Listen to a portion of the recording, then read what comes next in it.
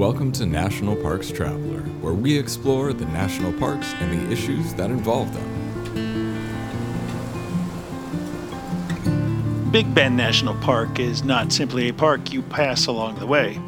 Located in West Texas along the U.S.-Mexico border, this 1,252 square mile park is 5 hours from the closest commercial airport. In other words, you must make Big Bend your final destination if you're going to visit. You're not going to happen upon it as you drive down the road. But once there, you're likely to be astounded by the ruggedness, the beauty of the Chisos mountain range that falls entirely within the borders of the national park, and the rich cultural history preserved here. This is Kurt Rapinchek, your host at the National Parks Traveler. Aside from the natural beauty of Big Bend, there's a lot going on there that's going to affect most visitors. There's work to design a new lodge. There's the question of whether official wilderness designation should be applied to some of the park's landscape, and there are staffing issues and even wildlife issues. The Traveler's Lynn Riddick traveled to Big Bend to discuss these issues and more with Superintendent Bob Kromenacher. We'll get into their conversation after a short break. The Everglades Foundation, the only organization whose sole mission is to restore and protect America's Everglades. Learn more at evergladesfoundation.org. Whether it be strategy, business planning, change management, board development, executive search, or diversity planning, Potrero Group is here to help. They mix a depth of experience in the parks and land space with a breadth of best practices from other industries. For more information or to schedule a preliminary conversation, go to potrerogroup.com. Potrero group.com. Full of stunning photography and thought-provoking reads, Smoky's Life is a biannual magazine produced by Great Smoky Mountains Association. Members receive it free of charge each spring and fall, and it is available for purchase in retail stores throughout Great Smoky Mountains National Park and online at smokiesinformation.org.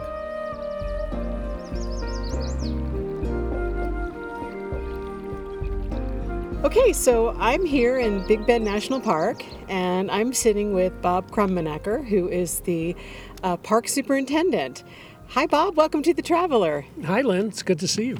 I know a little more than a year ago, I was here, and I did an interview with your chief of interpretation, Tom Vandenberg, and I asked him every question I could possibly think of. So we don't have to cover all that territory Okay. again. And that was episode 151. So if anybody wants to go back and listen to that, it's a very thorough, well, I shouldn't say thorough because there's a lot to this park, but It was a good one, though. I remember. thank you. Yeah, we got into a lot of information about this park. So anyway, well, without any further ado, how are you? How are things in the park? Well, I'm well. Thank you for asking. The park is doing well. We're in that transition season right now where winter, even though it's warm, it's over 80 degrees today. It's a little warm for February, but we're getting the taste of what spring break and spring will be. And we just finished Washington's birthday holiday, which was very crowded in the park. Again, a taste of March. March is the busiest season in this park, but we're ready. We're looking forward to people. And we had a lot of rain a couple weeks ago, so we're hoping it's going to be a good wildflower season. Yeah, I wanted to ask you about the most recent rainfall, when that was. You say a couple weeks ago? That storm that was hitting much of the west, it's what, February 21st today, so yeah, it was probably about 2 weeks ago. We had 3 or 4 days of cloud and humid, and we actually got over an inch of rain in much of the park, which was just remarkable. Right, because don't you usually get like only 6 inches a year anyway? It depends on your elevation, but the lowest elevations in the park get somewhere between 6 and 9, and up in the Chisos Basin, maybe 12 to 15, and we're in the middle elevation, so somewhere in between over here. Well, as a woman who lives in South Texas, I'm always excited when I see my first bluebonnet sighting of the year. And I did see some bluebonnets down there on the way to the Boquillos Canyon Trail. Oh, good. Well, I was on the river in Boquillos Canyon last week, and someone has to do that, you know. So I have yet to see my first bluebonnet, but I look forward to that. So thank you for the scouting report. Good, yeah. It almost seemed like they grew taller from the way there to the way back. Well, as you know, the Big Bend bluebonnet is a different subspecies, and it is much taller than the very famous bluebonnets of the hill country in Texas. So you have a higher density of bluebonnets where you live, but we have much taller ones. every few years when they actually have enough rainfall to grow. Oh, good. They did look a little spindly to me, so that explains it. That is the nature. No, they'll be 3 or 4 feet high in peak season. It's incredible. I'd like to see that. Well, you'll have to come back in a few weeks. Okay. Well, this is my third time here in 14 months, and I wanted to hit this particular time because I wanted to sort of avoid the spring breakers in March and then the Easter holiday in April. Good planning. So it's plenty hot today. Just sort of an unfortunate thing I'll ask you about is that there was a fatality on Saturday on the Pinnacles Trail. I read that in your visitor center here. And that's so unfortunate. It makes me very sad. The very next day, I mean, unbeknownst to me, we were on that same trail. You've used the word unfortunate. It's the one that comes to mind as well. It was a gentleman in his 50s, and I don't know his medical history, but he had apparently a massive heart attack on the trail. He was also a Boy Scout leader, and so the tragedy, in addition to the one for he and his family, is that this was witnessed by a lot of kids who knew him. There was a cardiologist right there. I'm not sure whether that was another scout leader or just good fortune on the trail. They did CPR for quite a long time, but unsuccessfully. And so it was a recovery more so than a rescue, and our staff carried him out. And unfortunately, 4 or 5 times a year, someone dies in Big Bend National Park. And 4 or 5 times a year? Yeah. Well, this is a big park, and it is a place where people come, and sometimes the weather or the environmental conditions get to them. Other times, their own bodies get to them. And with over 500,000 visitors a year and a lot of trails, I don't want to ever say this is normal, but it's not really unusual for us. And I can say that always at the back of my mind, whenever I'm hiking out on any of the trails here or even driving through the park, just how difficult a rescue would be if I were to get in trouble. The unsung heroes are the park rangers and volunteers who go out and in all weather conditions, day and night, and go to hopefully rescue and save people who get in trouble, but sometimes they have to do body recoveries. So they don't get much notice, but those are the real heroes. Unfortunately, they were not able to save this gentleman, and we, of course, feel terrible for he and his family. Yes. I saw a guy yesterday, I shouldn't laugh, and I'm not going to laugh because we were down at Santa Elena Canyon, and there was a big wrecker truck there, and I said, "Hey, what happened?" And he said, "I dropped my keys and my phone. I was kayaking, and I dropped them in the river." And I'm like, oh my gosh. Poor guy, oh my goodness. Right? That's exactly what I'm talking about. It's just so easy to get into trouble here because it's so remote and so harsh. And it's a long way from help. Fortunately, that wasn't a medical condition, but it was certainly an expensive thing for him because we're 100 miles from a wrecker. I have no idea what that man had to pay, but it was a lot of money.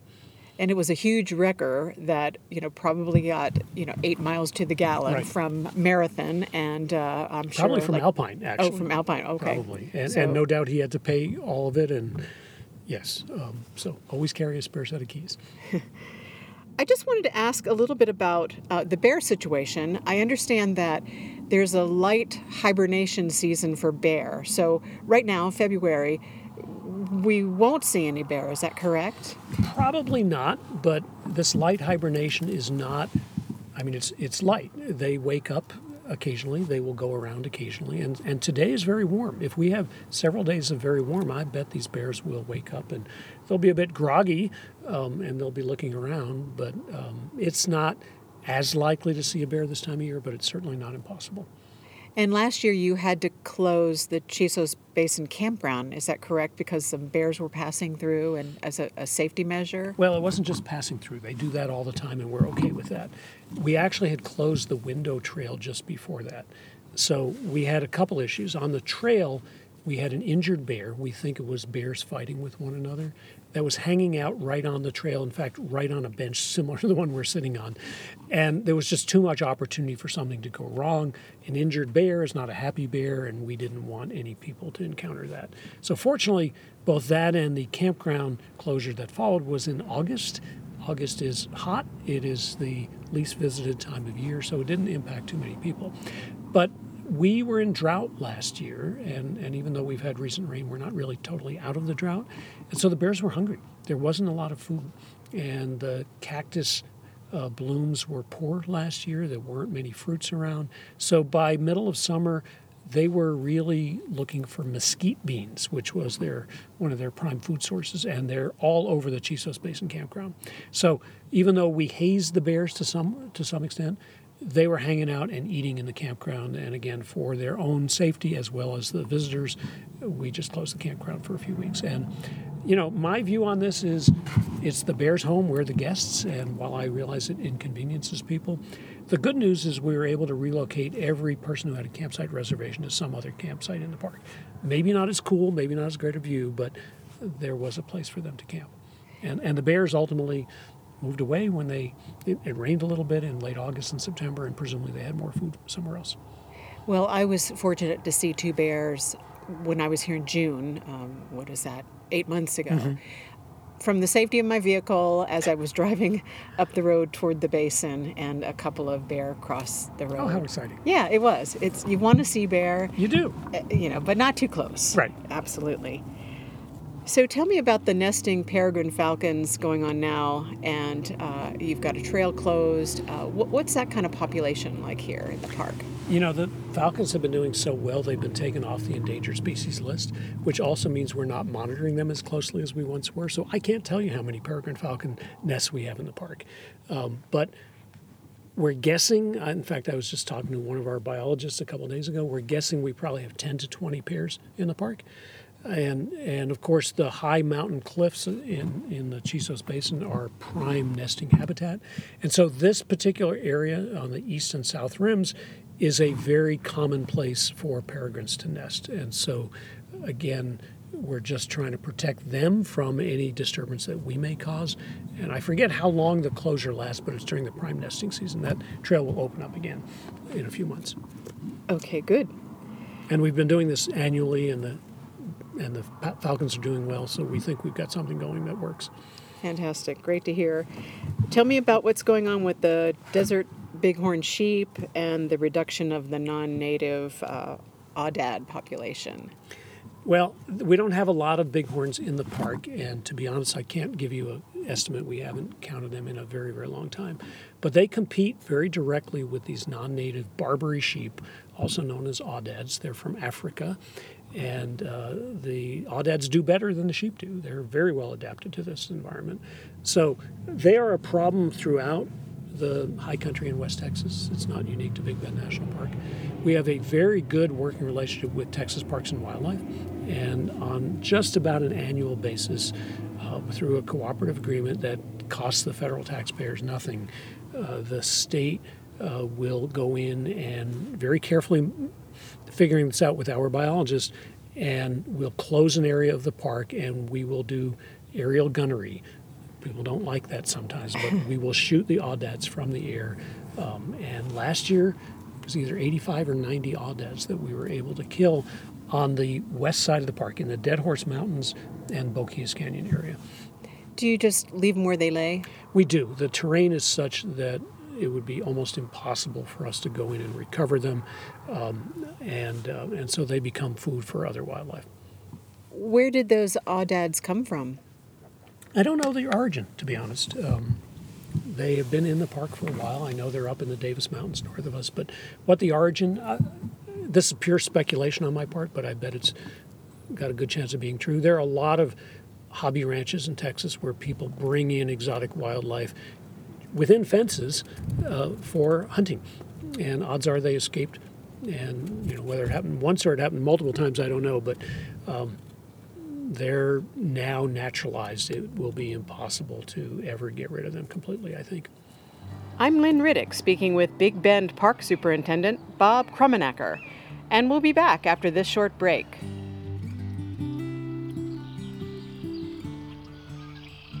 listener, and reader support make National Parks Traveler possible every day of the year.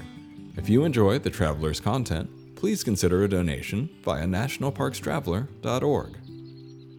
The Blue Ridge Parkway Foundation is the primary nonprofit fundraising partner for the Blue Ridge Parkway. It is made up of people who have a deep love for this majestic road and want to ensure that its natural beauty and the experiences it offers endure for generations to come. Show your appreciation at brpfoundation.org. Washington State is graced with 3 spectacular national parks, each different and special in their own unique ways.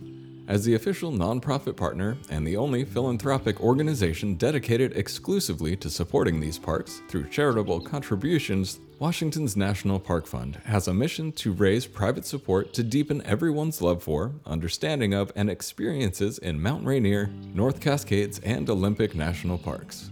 Share your passion for these parks at WNPF.org. The Yosemite Conservancy helps visitors connect with Yosemite through adventures, volunteering, and the arts.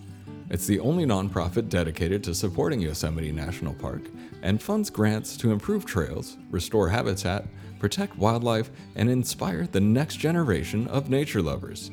Learn more at yosemite.org. I'm Lynn Riddick, back now with Big Bend Park Superintendent Bob Krummenacker.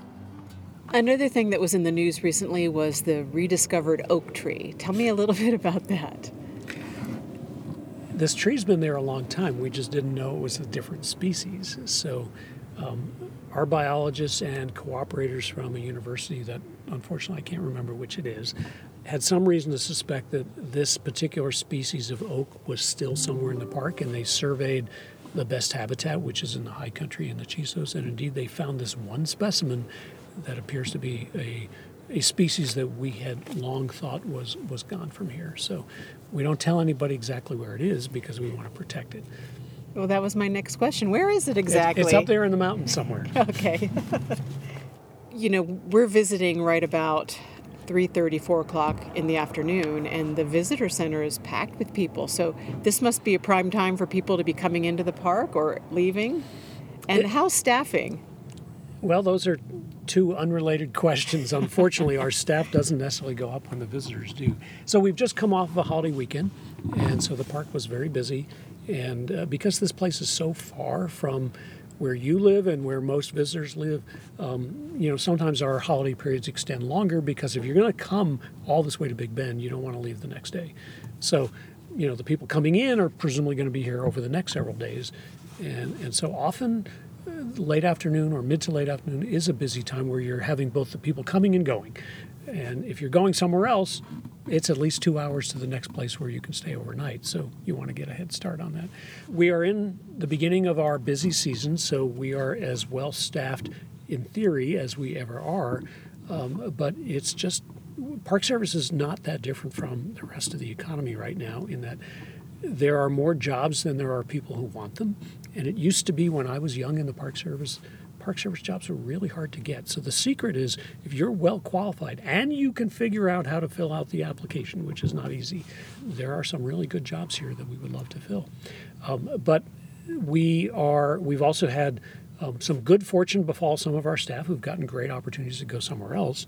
But the gap between when we know that someone's leaving and our ability to fill behind them, unfortunately, is longer than it has to be. So we're going into the busy season more sparsely staffed than I would prefer.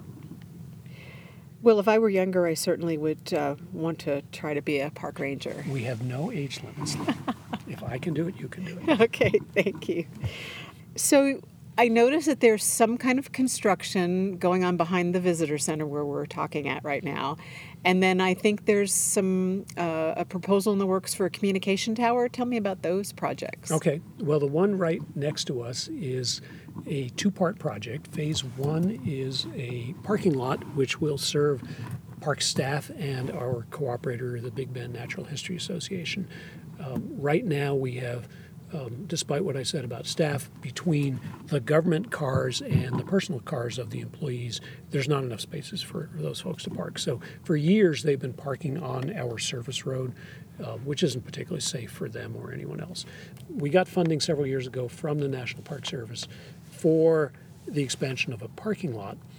And because I think sustainability is something that's really important and alternative energy is really important, we added to that project, which was in the works, at least in the planning stages before I arrived in the park. We added a set of shade structures that will protect the cars from the sun as well as from hail damage. And phase 2, which hasn't started yet, will be putting solar panels on top of those. So phase 1 is funded by the National Park Service, and phase 2 is funded 100% by our philanthropic partner, the Big Bend Conservancy. And they've gotten money from private donors as well as the National Park Foundation. And so phase 1, which now is in the steel erection stage, which is pretty exciting, will be over in the next few weeks. That parking lot will be functional, and the shade structures will be up, and there's conduit in the ground that will go all the way to the electrical panel here at the combined headquarters and visitor center building. The contract for phase 2 by our partner has already been let with a company known as South Texas Solar, and they're out of San Antonio. And so they're now looking at the specs, and they'll soon be procuring the solar panels, and hopefully they will start later in the spring. And they tell me that'll just be a week or two project to install the solar panels. No groundbreaking needed because all that's been done. And then it all gets connected to the electrical panel. It's a 42 kilowatt system, which is by far the largest solar system yet in Big Bend National Park. Hopefully that won't be true for very long. And that will power probably 100% of the needs of the visitor center and maybe even a little bit more. The visitor center and headquarters are combined. We don't separately meter them, but this will provide more than half the power of this building. That's great. We're excited about it. And you asked about the communication tower. So we are currently reviewing the comments that were received on a cellular communication tower proposal that was submitted by a company called ComNet, which is a local or regional cell tower provider that then they serve as the conduit for other vendors like Verizon or AT&T. And the purpose of this tower is to provide services for something called FirstNet, which is a priority first responder network. And they have a national contract with the Department of Commerce to put FirstNet cell towers all over the country to improve first responders communications, folks like ourselves and our cooperators. Their original proposal was to put that in the basin, and we said, hey, there's already a tower in the basin, and by the way, if you put a tower in the basin, it won't get outside the basin because it's ringed by mountains. So we work with them without taking a position on whether this was a good idea or not. We're obligated by law to consider their proposals.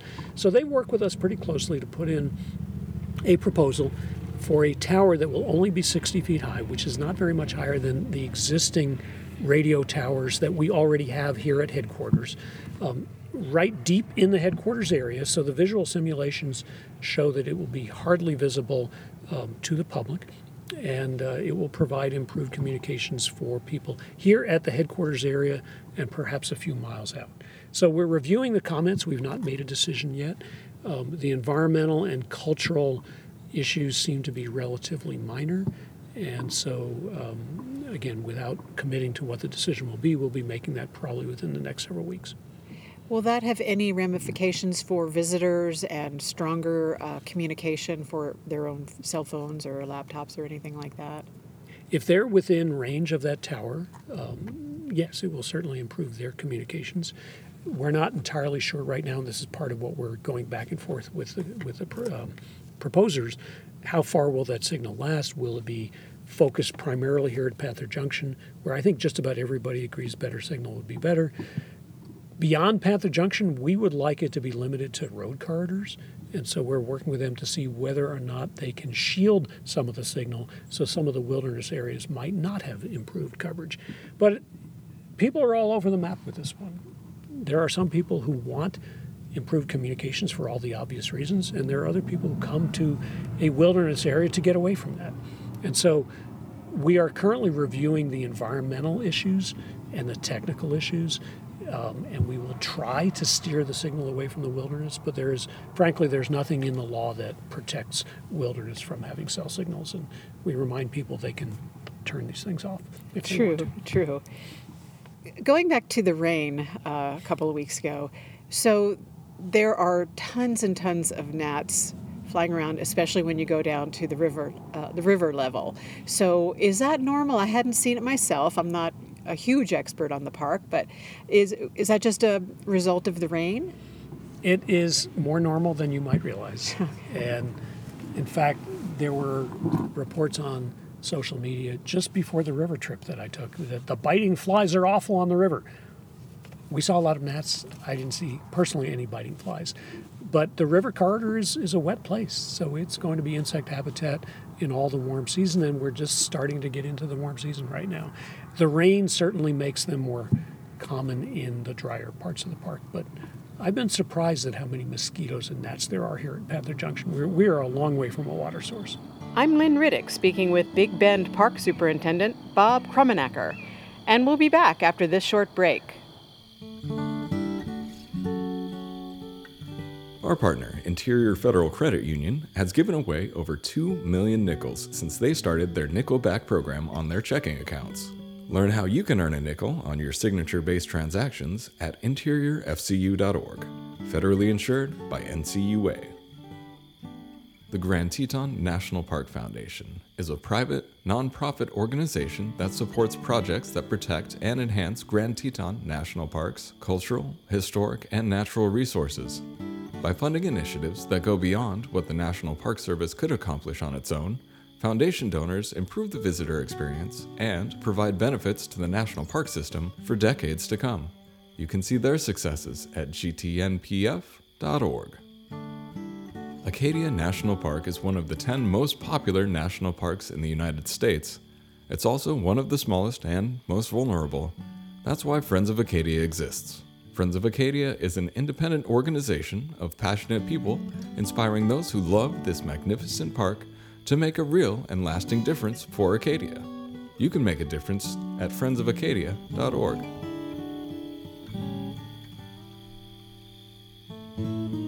I'm Lynn Riddick, back now with Big Bend Park Superintendent Bob Krummenacker. EV charging stations, any money for that in the new legislation like the infrastructure bill or the Inflation Reduction Act? Not yet. There's a somewhat slow process that we're still waiting for information on as to it goes from Congress to the Office of Management and Budget to the agencies and then to Interior and the Park Service. So we're hopeful, but we have not heard.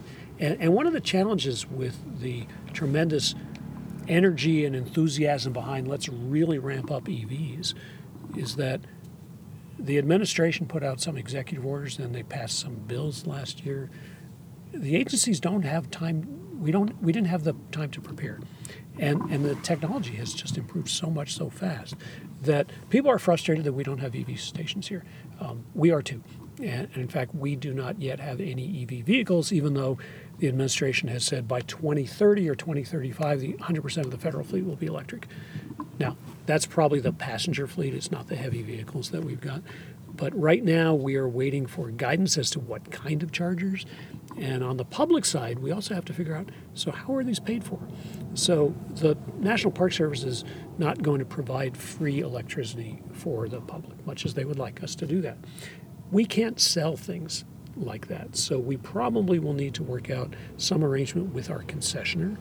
And so we are just about to go through a new concession contract review process. So I can't reveal what's in that, but there will be some opportunity for a new contract with a new concessioner to either optionally or perhaps required to provide some EV chargers. But then the other thing around this park is how do you get the electricity to those chargers? So, one of the things that I have noticed a lot here, and as a frequent visitor maybe you have, is just how many electric poles we have in this park and how unsightly they are. And so right now the technology is such that solar panels cannot provide enough electricity for EV chargers at a reasonable ratio of how many solar panels to a charger. So you need to have wires. But we're technically on the grid here, but we're at the end of the line.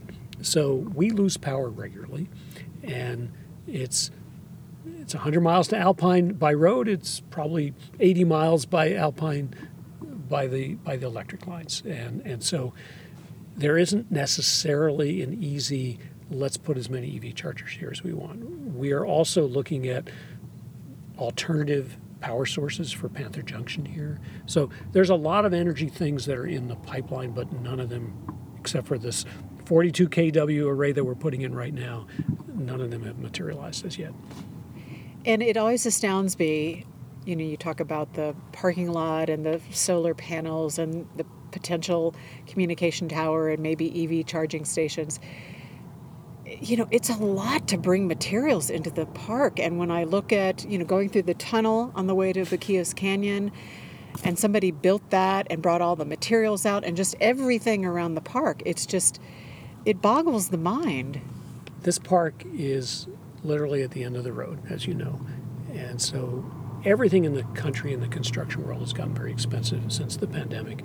And then you add the distance factor here. So it is difficult and extremely expensive, and it is also very difficult to find contractors who are willing to work in this kind of environment. So yes, everything has to be brought in from somewhere else. We're not on an island. I've worked in several parks that were islands where we had those issues, but we're almost like an island. And so people who work here have to acknowledge that the beauty of this place has to make up for some of the inconvenience that we don't have all the conveniences and technologies that the rest of the world has. But I will also say that the desire of the general public, they want wilderness, but they also want their cell phones and they want their EV chargers. And they don't all have to happen in the same location, but it's getting more and more difficult to reconcile the issue of this is a different place and it's supposed to be a different place and it's okay not to have these amenities. But if we want to attract the best people to work here, we also have to provide them good living conditions. So this will be a continual challenge for any superintendent and any park staff from now until forever. What is the latest with the renovation of the Lodge Visitor Center in the Chisos Basin and the reconstruction of the water system from the spring that feeds the park? Those are, when I talked to Tom last year, they were out there, but a little further down the road, and they seem like they'll be very complex. They are extremely complex and extremely expensive. So I'll give you the short and sweet answer. Those projects are moving along with the exception of replacing the big pipeline that goes from Oak Springs up to the basin. That was built by work camps in the 1950s in ways that we simply cannot do anymore. You cannot find people who will work under those conditions. This is not building the railroads of the 1870s, but it's almost like that. And then you add the wilderness factor on top of it. And the heat. Well, that hasn't really changed that much. But to do it the way that pipeline was built would be almost impossibly expensive if you could even find a contractor who would do it. So the better alternative is one that isn't quite there yet technologically or financially, which is probably a pipeline that is directional drilled underneath the mountain. But that was $80 to $100 million. And while we have a lot of money for this project, we don't have $80 to $100 million. And so what we are doing is we have tested that pipeline, identified its weak spots, and so the project will improve and extend the life of that pipeline. And I'm trying not to look at it as kicking the can down the road, but to some extent we're going to buy 10 or 20 more years out of that. And hopefully the technology and the impact of that kind of drilling will be much less 10 or 20 years from now. The rest of the project, while it's excruciatingly slow, is definitely moving forward. So the lodge conceptual design has been shared with the public. That's online on our website. We did public meetings virtually a little less than a year ago in May. That'll be a highly sustainable building with solar panels on top, highly energy efficient, pretty much on the same footprint as the existing lodge. And the funny thing about Big Bend, as you know, Lynn, is there's no lodging in the lodge. So the words we use are confusing, but we're replacing the main building of the lodge complex, which means the kitchen, the dining room, the bar, and the administrative facilities. We are not replacing any of the lodging units. We simply didn't have enough money for that, although it would be desirable. And there also wasn't enough money to replace the visitor center, so that's not in it. So right now, that project is tentatively supposed to start demolition in October of 24, so it's still a year and a half away. So there's still a lot of design that has to happen between now and then, and we have to find a contractor who can do it for the amount of money that we have. The other piece of that is the camper store will be removed, and the retail functions will be combined with the existing retail that's in the lodge lobby. And so that building, while on a similar footprint, is going to be multi-stories, is going to go both down and up. And so it won't have any more environmental impact, but you'll pack more into that building than you have right now. How do you personally like the plans so far? I'm very excited by that. I think it's going to be a beautiful facility. I think it will be a better fit for its existing location. Some people love Mission 66, which is the architecture of the national parks from 1956 to 1966, but it's kind of cookie cutter. It's the same in every park. If you go to the Chisos Basin Lodge, it looks a lot like the Big Meadows Lodge at Shenandoah National Park, which is in a completely different environment. So this building will fit the scene much better, and it will also have, as I said, highly energy and water efficient functions, and it will also have a larger dining capacity and a outdoor dining space on the second floor. So it will be bear-proof, and you'll be able to eat outdoors when the weather allows. And my condition for expanding the size of the restaurant was no more water usage. So I'm hoping through the technology of the building and the kitchen and the dishwashers, that will be able to be true. There's no way of really knowing because we don't know how many people it will serve, but I'm pretty excited about it, and I look forward to coming back for that because I will be retired by the time that's built. This is just a random question. I don't know if you'll have the answer to it, but when you're sitting on the patio at the restaurant outside and you're looking at that fabulous window view at night, it's dark all around, there's one little light way off in the distance. Do you know what that is? I've wondered that myself, and I fear there will be more lights, but that's somewhere in the Terlingua area. And there are some recent studies that show that the night sky glow from Terlingua, as it is growing, is also negatively impacting the dark sky in this park. So I'll tell you something good about the view. So right now, when you're in the restaurant itself, you have a modified version of the view you just described, constrained by, you've got big windows, but you've got these curtains that keep the glare out, and so it's actually a long and narrow view. But you can't see Casa Grande behind you, and you can't see Emery Peak to the left, to the other iconic views.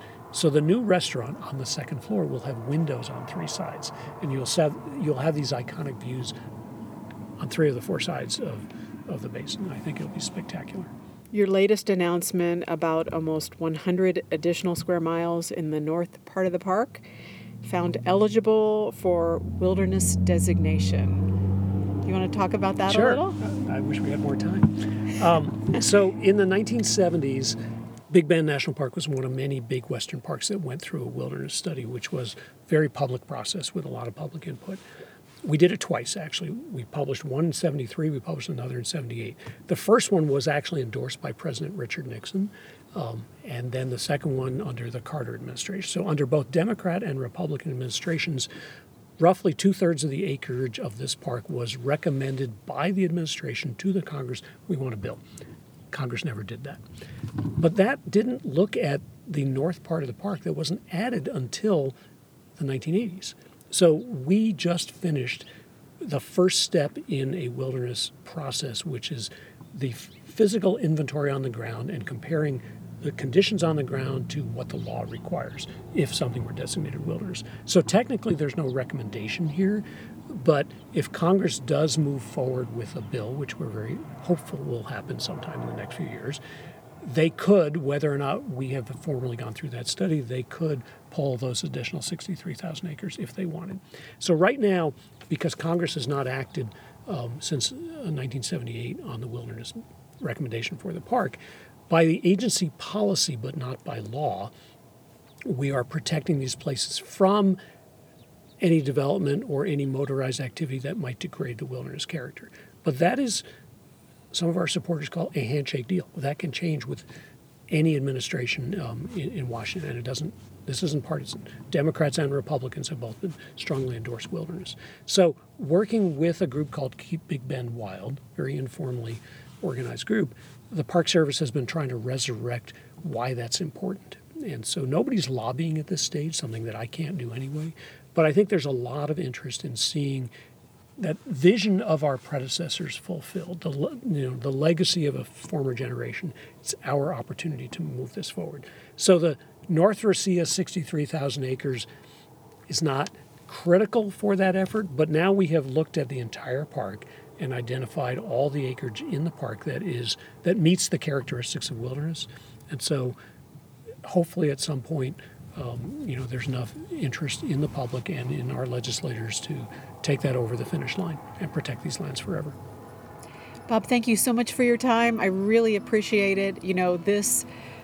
The podcast I did with Tom, a little more than a year ago, has been our second most downloaded podcast. Really? I didn't know. That's great. So I think that just is a reflection of how popular this park has become. So many more people coming here and enjoying it, and what's not to enjoy. No, it's a great place. Well, Lynn, you do a great podcast, and we did two with Kurt on the wilderness issue as well. So Big Bend is well represented in the Traveler, and we're very grateful for that. That's our show for this week. We hope you enjoyed it. Next week, we're going to kick off a two-part series on the role the Craggy Teton Range in Grand Teton National Park played in the formation of the U.S. Army's legendary 10th Mountain Division that fought in some of the most rugged mountainous terrain during World War II.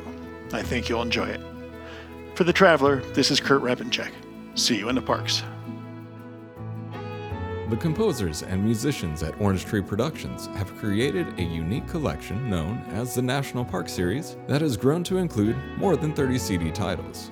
Composed against the backdrop of a park's sounds of nature, these musical scores will connect you with these beautiful places and take you there, at least in your mind. This collection is the #1 selling National Park audio series in the world and provides the background music for National Parks Travelers podcasts. Visit them at orangetreeproductions.com. Editing and production work for the National Parks Traveler podcast is done by Splitbeard Productions. You can learn more about us at splitbeardproductions.com. National Parks Traveler is a 501c3 nonprofit media organization that provides daily editorial coverage of national parks and protected areas. Traveler's coverage is made possible by reader and listener donations. Visit us at nationalparkstraveler.org.